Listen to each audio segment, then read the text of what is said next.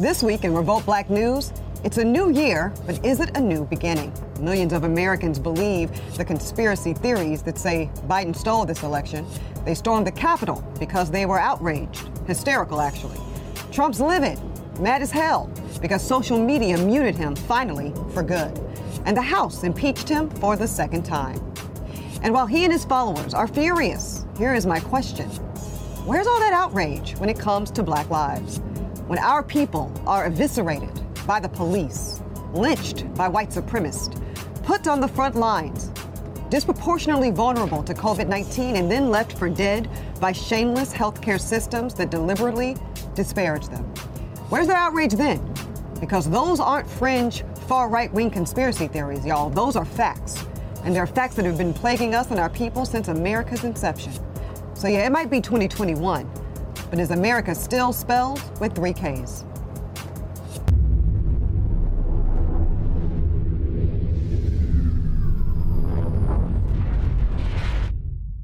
Welcome to Revolt Black News. I'm your host, Ebony K. Williams. We are officially into a new day, a new administration. Biden is president, Kamala Harris, a Black woman, an HBCU grad, a proud and active member of Alpha Kappa Alpha Sorority Incorporated, is our vice president.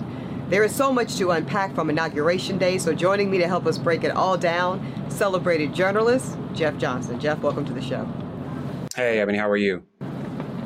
I'm doing excellent, brother. And ski fight to you. I want to start by talking about, absolutely, right?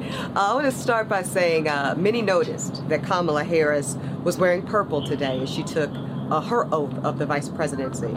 Many said it was an homage to the late and great Shirley Chisholm, who was the first woman of any race to run for the nomination of presidency from any major political party.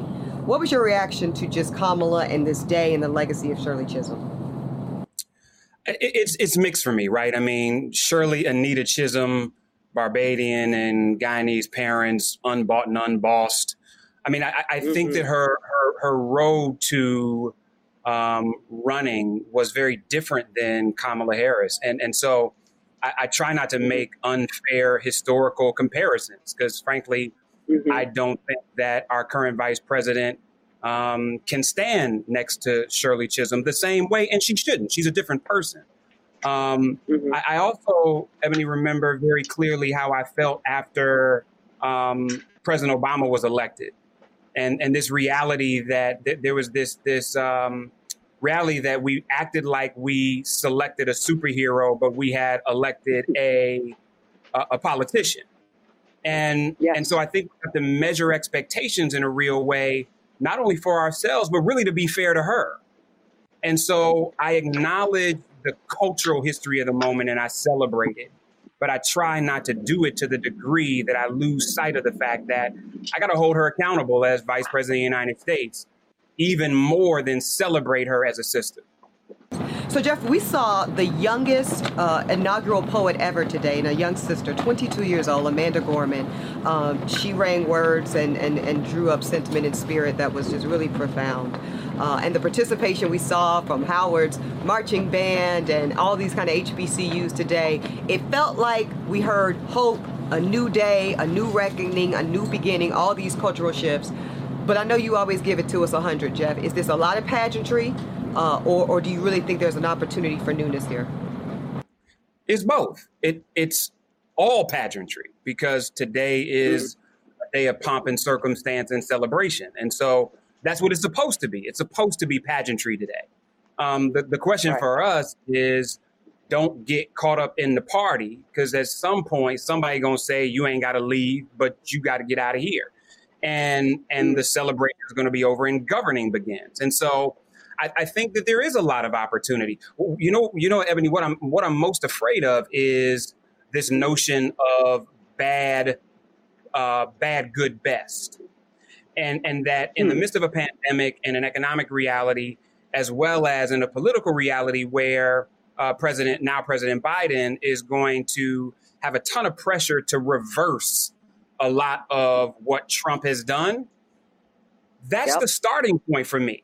So once that stuff is reversed, when the pandemic is under control, when the economy is starting to recover, That's not a time to celebrate when you've done those things. That's the starting point. And I don't want us to be in a place where we're so accustomed over this last year to proverbially bad that we give Biden's administration a pass on reaching for best, especially as it relates to Black folks, because we always end up having our agenda items second to the country having health. And I'm just not for that. We saw Vice President Mike Pence today clapping and nodding his head in agreement to some of the things Biden was saying in his inauguration speech. Do you have any reaction? What do you think? Where is the GOP in all of this, or does it even matter? I mean, listen, the GOP is now hedging bets. I mean, so you've got folks that are now trying to be good actors when they were bad actors last week. You have folks that are entrenching themselves for the fight to come. You have those that are trying to figure out where real power is going to be. And is this former person that was in the White House going to continue to be able to rally the troops in a way that benefits somebody getting elected? I don't care. I think that the question is going to be about what's the agenda on the table and how is it pushed forward? Who's an obstructionist to this? And those that are obstructionists to the issues that we care about, how do we go after them? So I could actually care less about the Democrats or the Republicans. I care about what's our agenda, how do we push it with both parties and get each of them to respond in a way that pushes policy. The more we get entrenched in party politics when we're not in party politics, the more we acquiesce to their agenda versus push ours. Do you think, because the more you talk, Jeff, I mean, for all the Black, I had this conversation with Tamika today in the show and Kimberly Jones, and I feel like most of us as a Black kind of collective, I think we're pretty solid on what this agenda is. I think it's very economically based. And I think that's the thing that many Black folks in the space, Jeff, have felt has been missing, that we kind of can't seem to decide what the Black agenda even is. I think we got it now. Do you agree? What does got it mean? Does it mean that we all have proverbial agreement, or does it mean that that's translated into what kind of resources have to be established to do what? Are we talking about expanding the work that Killer Mike and others are doing in Georgia by way of Black banks and increasing the assets under management so that Black controlled dollars can help Black communities? Are we talking about dollars that go into the economy at the local level in certain industries that we know are going to be the future of the American economy versus the past? I mean, I think that, sure, I think that there's a proverbial agreement that is economic, but the devil is always in the detail and the nuance. Right. And I'm concerned about the detail and the nuance. Yeah. No, because we'll have these parties of agreement theoretically that don't translate into pragmatic action, policy, or transformation. And so it's not an indictment against any of the people you mentioned or myself. It just is, where does the transition from proverbial agreement about economics translate into pragmatic policy on economics that's not just federal in nature, but is comprehensive? Jeff Johnson, brother, thank you so much for your time and your insight, your intellect, and your work. We've got a couple commercials on the way. When we come back, we've got today's headlines. We've got more Revolt Black News after this. Welcome back to Revolt Black News. Here are today's headlines. It's official. Joseph R. Biden has officially been sworn in as the 46th president of the United States of America. Being sworn in at 78, Biden does become the oldest leader in the nation's history to take the oath of office. President Biden did serve under the 44th president, Barack Obama, from years 2008 through 2016, making him the 15th vice president to ascend to the presidency. And from one vice president to another, Kamala D. Harris has been officially sworn into office, becoming the first woman, the first South Asian, and of course, the first Black person of any gender to be the vice president of the United States. Justice Sonia Sotomayor, being the first Latina Supreme Court justice, did the honor of swearing in Kamala Harris as the vice president. Now, right before the new administration came in, the rumor mill was all abuzz as to whether or not Donald Trump would pardon or give clemency to 100 plus so individuals. Now, his inner circle apparently did not advise Donald Trump to pardon his children, his personal attorney, Rudy Giuliani, or, of course, the most controversial pardon of all, himself.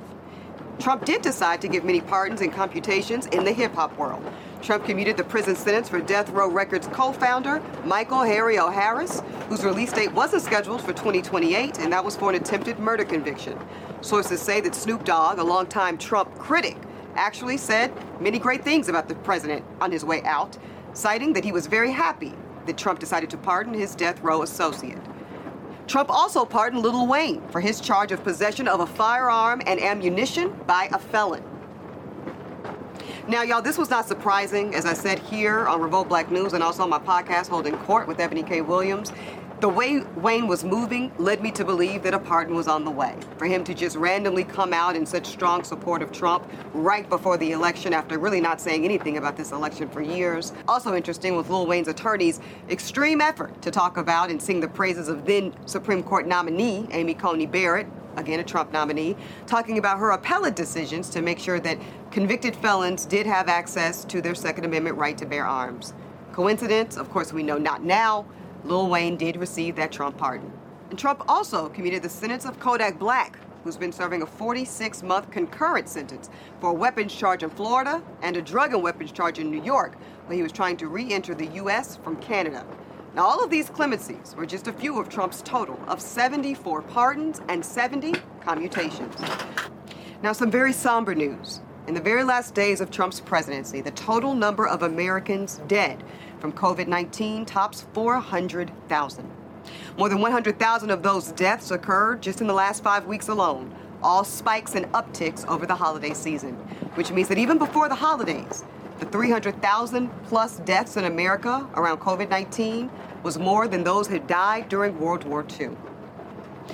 In international news, Uganda resident re-elected 76-year-old Yoweri Museveni, who served as president since 1986, and he will head into his sixth term.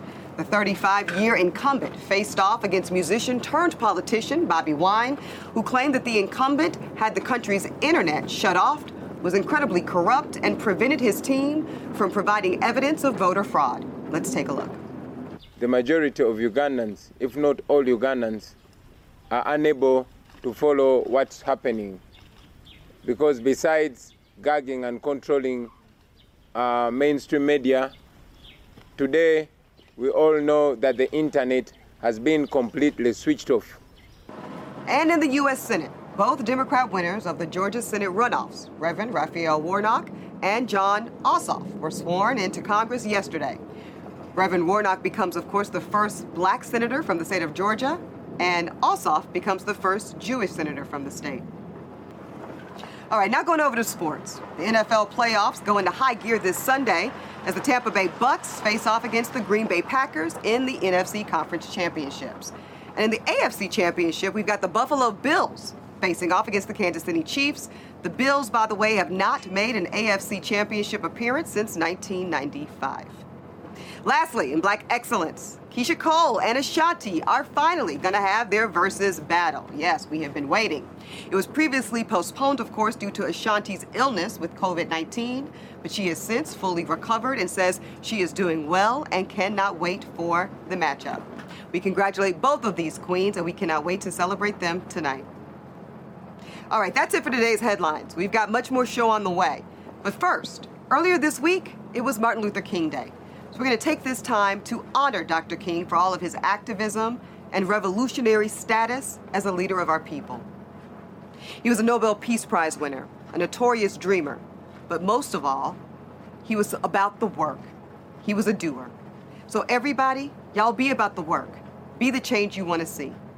It's how Dr. King would have wanted it. Thank y'all. Let's take a look. Hey, Revolt, with everything going on in the world, and the fact that Monday was Martin Luther King Day, we want to stop and acknowledge Dr. King's work.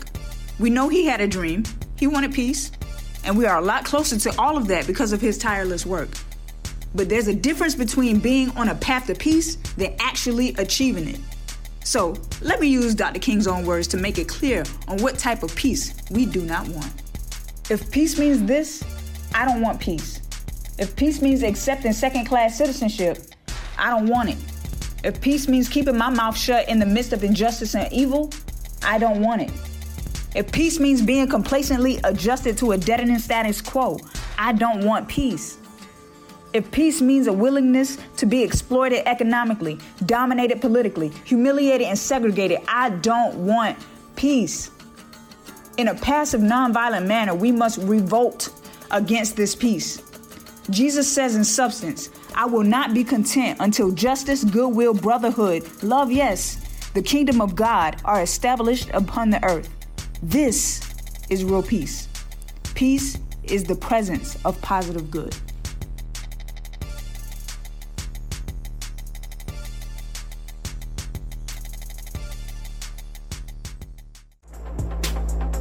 I, Joseph Robinette Biden Jr., do solemnly swear that I will faithfully execute the office of President of the United States. Office of President of the United States. Welcome back to Revolt Black News. Y'all, we've had about 30 episodes at this point, so y'all know what the vibes are. You know, we do not give you Republican news and we do not give you Democrat news. We give you one thing and one thing only, and that is Black news. Now, though we already broke down the inauguration earlier in the show, we would be remiss to not go deeper and further investigate exactly what was said just now by President Biden. For without unity, there is no peace, only bitterness and fury. No progress, only exhausting outrage. No nation, only a state of chaos. This is our historic moment of crisis and challenge. And unity is the path forward. And we must meet this moment as the United States of America. If we do that, I guarantee you we will not fail. We have never, ever, ever, ever failed in America when we've acted together. And so today, at this time, in this place, let's start afresh, all of us. Let's begin to listen to one another again, hear one another, see one another, show respect to one another. Politics doesn't have to be a raging fire, destroying everything in its path. Every disagreement doesn't have to be a cause for total war. And we must reject the culture in which facts themselves are manipulated and even manufactured.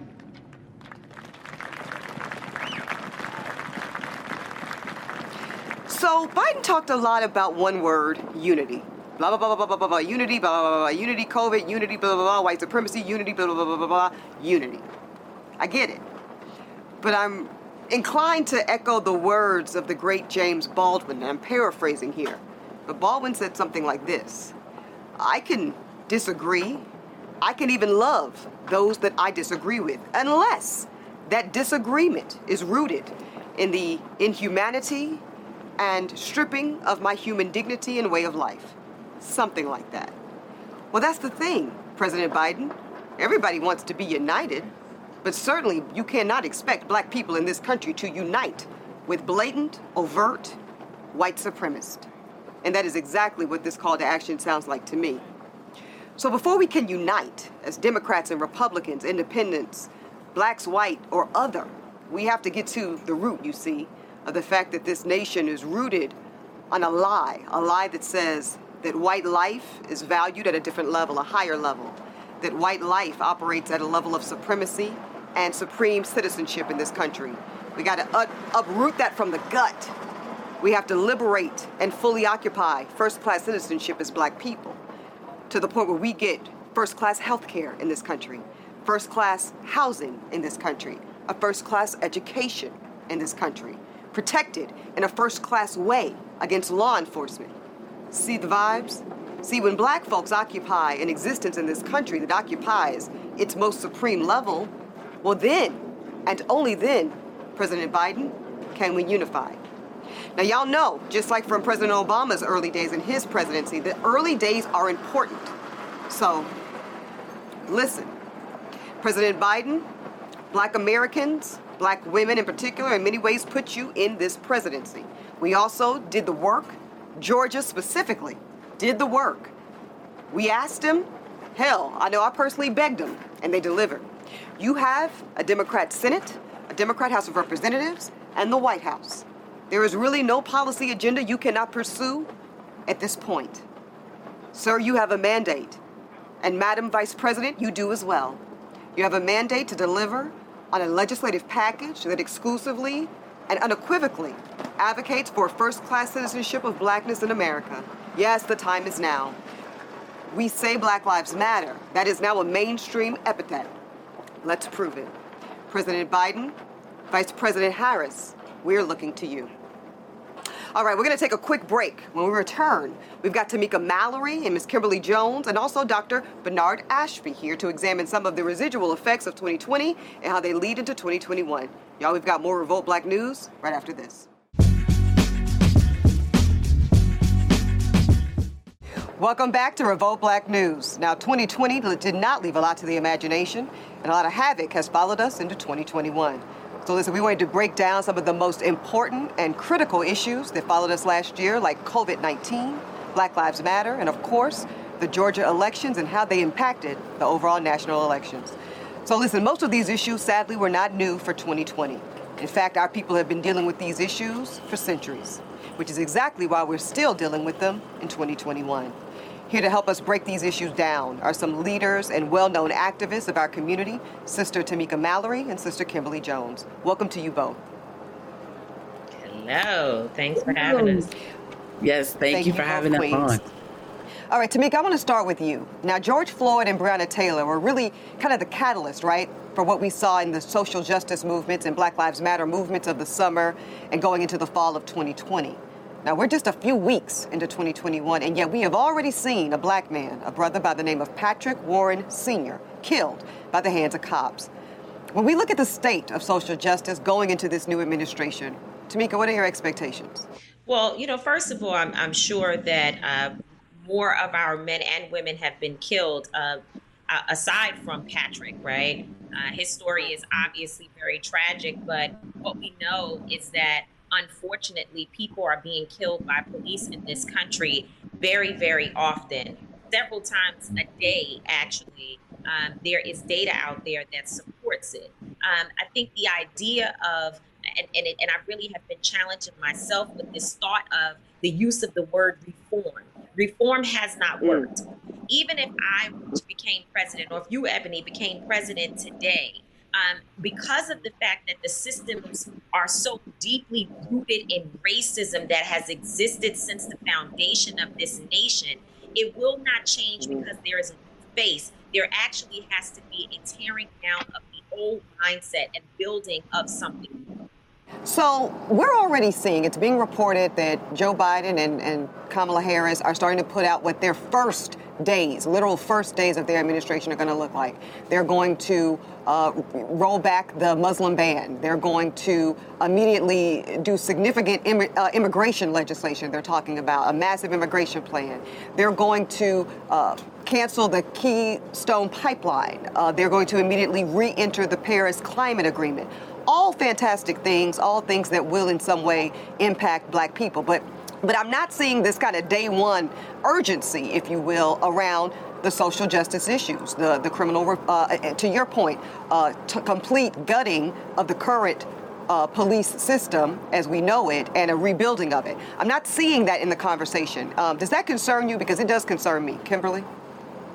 Yes, it definitely concerns me. And one of the things that I was saying, I'm not seeing anything really that directly affects the Black agenda that's on that rollout. And so we do have to hold people's feet to the fire, not only just this administration, but the senators and congressmen that we just got elected and put into office. I've been screaming for years is that I think we need to reinstate the Freedmen's Bureau, because what we need to do is a second Reconstruction. And so we need to reinstate a bureau that is specifically dedicated to combating the ills that African Americans have faced as a result of the laws that are on this book and slavery. The 13th Amendment is really the root of why we are still getting murdered in the street right now. I think that's brilliant. And I actually think that there's a mandate to finally support it. I think for the first time in my lifetime, politically speaking, there is the political capital to finally specify something like Reconstruction 2.0. If not now, then when would we be able to and I never thought I'd say that, y'all. I want to be clear. I never thought we'd get to a point in American history where we can earmark actual federal funds for the specific and limited purpose of Black liberation. But I believe that day is here. I believe that we need certain political leaders to really speak on that very precisely. Tamika, who do you think those could be? Well, I certainly think that Congresswoman Cori Bush is one of those individuals, right? We have already witnessed her leadership and the boldness of what she says, and Ayanna Pressley and others who understand the Black agenda from a particular perspective. And even when I think about someone like Jamal Bowman from New York, who went straight into Congress and said, I'm joining the squad. I'm going to stand next to AOC and Ilhan Omar and others. Those are the types of bold officials that we need. I think one of the major issues that we have to be careful is that we as Black people do not end up in a honeymoon stage as we did with President Obama. There are many Black folks who will start saying we should wait and see. We need to calm down. But to your point, Ebony, there is a list that you just went through, a list of things on immigration and other issues that they are already moving on. We can't wait to see. We should not be in a position where we have to tiptoe around the White House and the administration that we actually hired. What can we as Black people do peacefully, as Tamika talked about, civilly, respectfully, but to light a fire under DC's ass? Well, listen, Ebony, not peacefully. I have now removed I'm sorry, I misquoted word peaceful. I'm not saying peaceful anymore because you can't say no justice, no peace, and then talk about being peaceful. We should be nonviolent, of course. That's the difference. But I think we need to raise hell. Absolutely. Kimberly, I want to ask you one thing. What do you think so far about Biden's picks to his cabinet? I'm going to have to agree with my brother Gary Chambers on this one and say that it is unfortunate that we don't see any African American men on those lists at all. It's an opportunity for us to stand up give voice to the very person who's receiving some of the worst atrocities in these moments and in these times. That is a voice that needs to be in the room, is the voice of the African American male. And I'm concerned that we haven't seen any at this point and what that will continue to look like. And I would love to see a Black man as the head of education in this country so that we can find an opportunity to bring our young Black boys along because they are truly struggling in the education system. Incredibly important point of clarification, right? Because we have got to kill this narrative that it is a net sum zero game between Black men and Black women ascending in this country. It is not. That is a lie of the greatest kind. It is a collaborative effort between Black men and Black women to support each other in collaborative ascension. And we want to be very clear about that. I totally agree. I do want to just point out, I do believe there's one brother that is, I think, Secretary of Defense, I believe, but not enough, not even close to enough. I want to ask both of you. I'll start with you. We put the Black man over. Exactly. Which one could argue, because I'm really on one, y'all. I'm deep into Caste by Isabel Wilkerson, and one could argue that the brother being in charge of defense is another iteration of the stereotypes of Black maleness being primarily one of physicality. One could make that point. Anyway, last up, I would submit that my good soar, the Vice President-elect Kamala Harris, has a particular mandate as it comes to Black people and police brutality, in large part because of her, to be generous, I think, complicated history with Black people and police brutality. Do you think she will deliver? Do you think there is an opportunity for Kamala to be a specific part of this administration's delivering on its promissory note to Black America as it relates to Black folks in the police? I think there's always an opportunity. I think it's just an issue of whether or not those opportunities are taken. But I think the opportunity is there. I think these cabinet selections are part of it. When we're talking about education, one of the things that upsets me the most about the state that we're in education is that public education, as we know it, was created by the 13 Black lawmakers of Reconstruction. And yet our kids get the worst end of the stick of this like educational caste system that we live in America. So I think that when you start looking at ways in which she can be impactful, I think education is one of those spaces where, as much as I hate to say this, where people don't put as much emphasis as they need, therefore there's room to grow it, deliver upon it, gut it, and change it. Yeah, I'm with you. I'm a big nerd, and I truly believe education is the pathway, the primary pathway, really, for our people to just kind of come out of these generational poverty cycles. And going back to Tamika's point, I believe earlier, actually both of your points, Kimberly and Tamika, why not let that be the opportunity for the initial phase of reparations? That's what I was going to say. Like, I got this whole reparations plan, y'all, where we have a specific, narrowly tailored allocation of federal funds for the education and the support of Black students. Period. Period. I can't see who could argue against that at this point in time in our history. What do y'all think about that?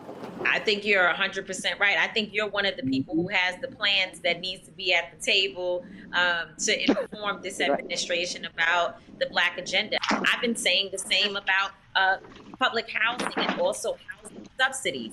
The system for how it is decided whether or not this government will give you assistance is archaic. So knowing that in order to get Section 8, the man has to not be in the home, that's something that should be changed immediately. We should have a system, of course, hold everybody accountable that they might go out and work and do the things they need to be a part of a successful part of society and a help to society. But at the end of the day, we know the rent is too damn high.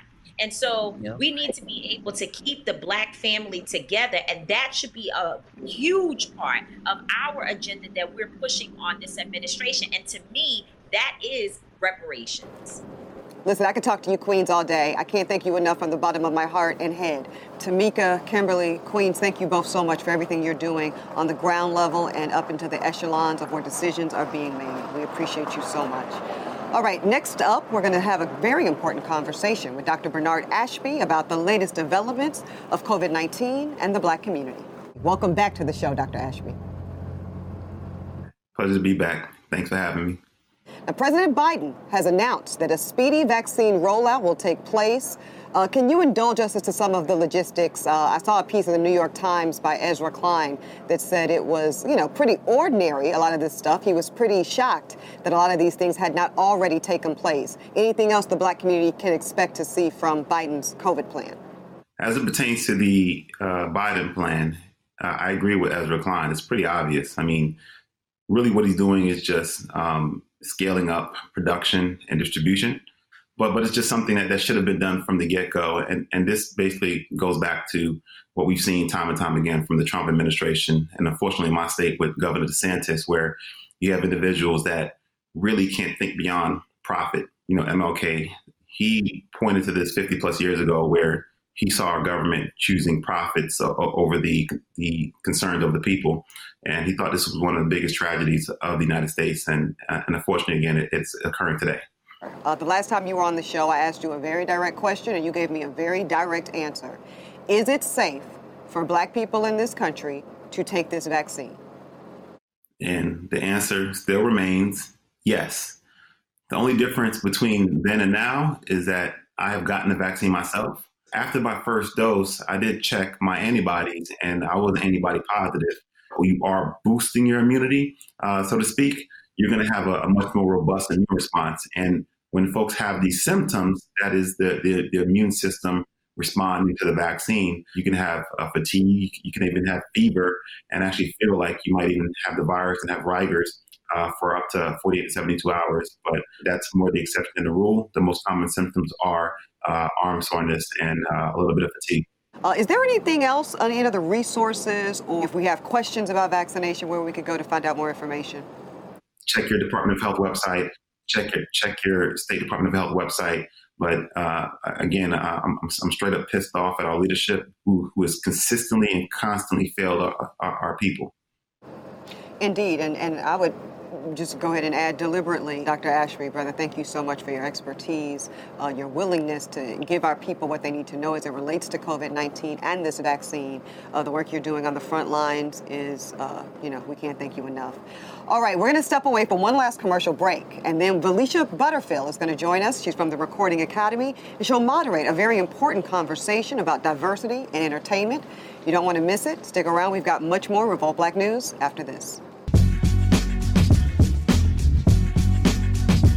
Welcome back to Revolt Black News. I'm Felicia Butterfield Jones, Chief Diversity, Equity, and Inclusion Officer for the Recording Academy. We are the home of the Grammy Awards, and we advocate for music professionals year-round. We are so excited to host this very important conversation during a pivotal time in our world's history. We are experiencing a global pandemic, the transition of power, and of course, a racial reckoning. So without further ado, I introduce you to Chairman of the Board and Interim President and CEO, Harvey Mason Jr., and Tanya Christian, respected journalist and writer. Let's start with the obvious. Harvey, you are my boss and mentor, and the Diversity and Inclusion Task Force was created over a year ago to address many of the challenges, not only in our industry, but at the Recording Academy. So can you first share with us why the Diversity and Inclusion Task Force was created, the purpose and its mission, and our progress so far? Well, the task force was created by the Academy, actually. We rolled it out in May of 2018. It was formed and brought together by actually Mrs. Obama's chief of staff, Tina Chin, and it consisted of people from within the music industry and outside the music industry, men, women, people from all different areas, different races.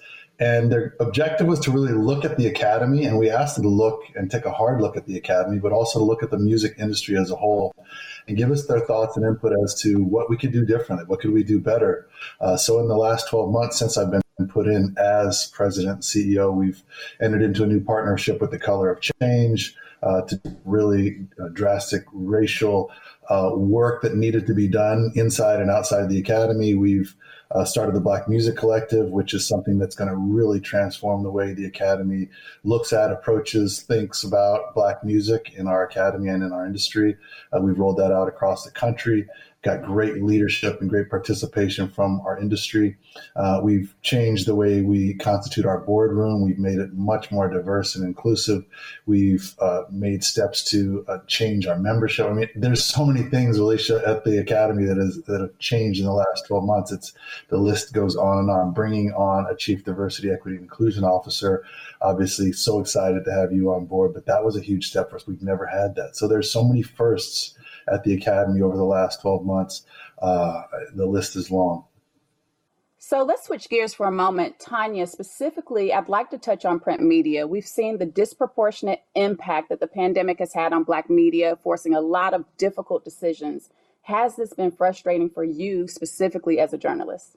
Yeah, of course. I mean, print media has evolved quite a bit over the last several years, and Black media, I think, has been hit pretty hard. And I think what's frustrating about that is seeing different outlets go under or have to make tough decisions. It's unfortunate because there are so few of them. And so, we have several magazines on newsstands, but there are so few that speak to the Black community specifically. And it's important that we have these legacy brands. So I do think it's unfortunate that this is happening. I hope that they're all able to make a comeback. I know recently Ebony has gone through some changes, and then, they're hoping to come back.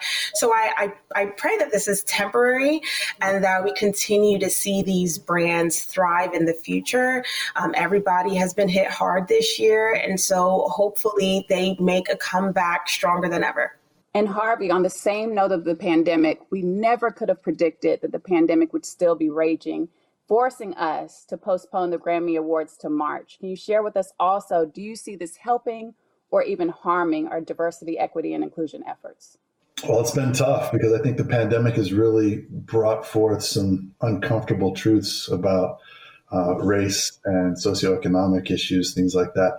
And there's a reckoning going on right now that I think hopefully music can serve as something to bring us together. And we've had to postpone our show till March 14th, unfortunately, but we didn't feel it was the right time. We wanted everyone to be safe. We wanted to consider how the pandemic also disproportionately affects Black and Brown community, and that being a big piece of our constituency. So postponing the show was important. As far as whether or not it will bring to light any results or changes in what we're going through right now, I'm overly optimistic sometimes, but I do think the power of music is important. I do think it brings people together. It can unify people, specifically the involvement of the Black music community. And we do have such a high percentage of involvement in creation of content and consumption of content that I think our show has a unique platform. And if we can use that platform for good, and we can use that platform to unify and to heal and to amplify messages,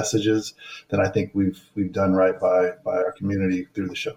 So as we close out and start to wind down, Harvey, if there's an artist, producer, songwriter, any working professional or person interested in working in music, if there's one thing that you'd like for them to take away from this conversation and ways that they can get involved in our work, what would it be? Gosh, it would be just be involved. It would be, we hear your criticism or we hear your comments or suggestions, but I respectfully ask that you get involved so that we can work together and so that I can hear from you directly. So it's not me listening in on a Clubhouse or, hearing somebody said. If you have thoughts and ideas and you want to better our industry and better our community, better the Academy, I only ask that you become a member, that you be involved, that you care and you're passionate enough about your career and all of our careers that you come to the table and let's work together. I am all ears, literally and figuratively. So I'm here to listen. I'm here to help. My only mission and purpose in being chair or president of the Academy is to better our industry and better our place of work. So I ask that you get involved and bring me anything you think we should be doing better. And Tanya, to help us close, as Black women, what is your hope for us this year around media and representation? Yeah, well, we've always had a voice. We've always had a strong voice. And so my hope is that people continue to realize that and to utilize it in different ways. It's so important for us to be in certain rooms, for us to be, able to share our thoughts and our voices on different platforms. And so getting the opportunity to do that is important. And so I just hope that we continue to do that. And I'm pretty confident that we will. Thank you both so much for joining us. Thank you, Revolt Black News, for hosting this important conversation. And be sure to tune in to the Grammy Awards on CBS on March 14th. Thank you all. Thanks, Alicia, Tanya, Revolt. Valicia, sis, thank you so much for moderating that informative and important conversation. All right, y'all, it feels great to be back. Great to be back with y'all. Great to be back at work. So let's get to it because there is much work to do. So look, the Georgia House of Representatives, they're considering a legislation to replace the statue of one of the Confederate vice presidents, Alexander Stephens, with the important, the late, and the very great Congressman John Lewis. We know that is a no-brainer, y'all. It has to happen. Actually, several of the GOP are on board, including the Republican governor, Brian Kemp. But y'all know how it is. We cannot leave this completely up to them. These elected officials are supposed to represent us. They work for us. So we must peacefully and respectfully remind them and make our voices heard. So go to Georgia's official website. We're going to include it right below. And you'll see every member of the House of Representatives in Georgia. You'll also see their office phone numbers. Y'all call them. Call the Republicans. Call the Democrats, call all of them, and implore them to replace the Confederate's face with the face of a true patriot, our beloved John Lewis. Y'all, it's time to get back to work. For Revolt Black News, I'm Ebony K. Williams. See you next time.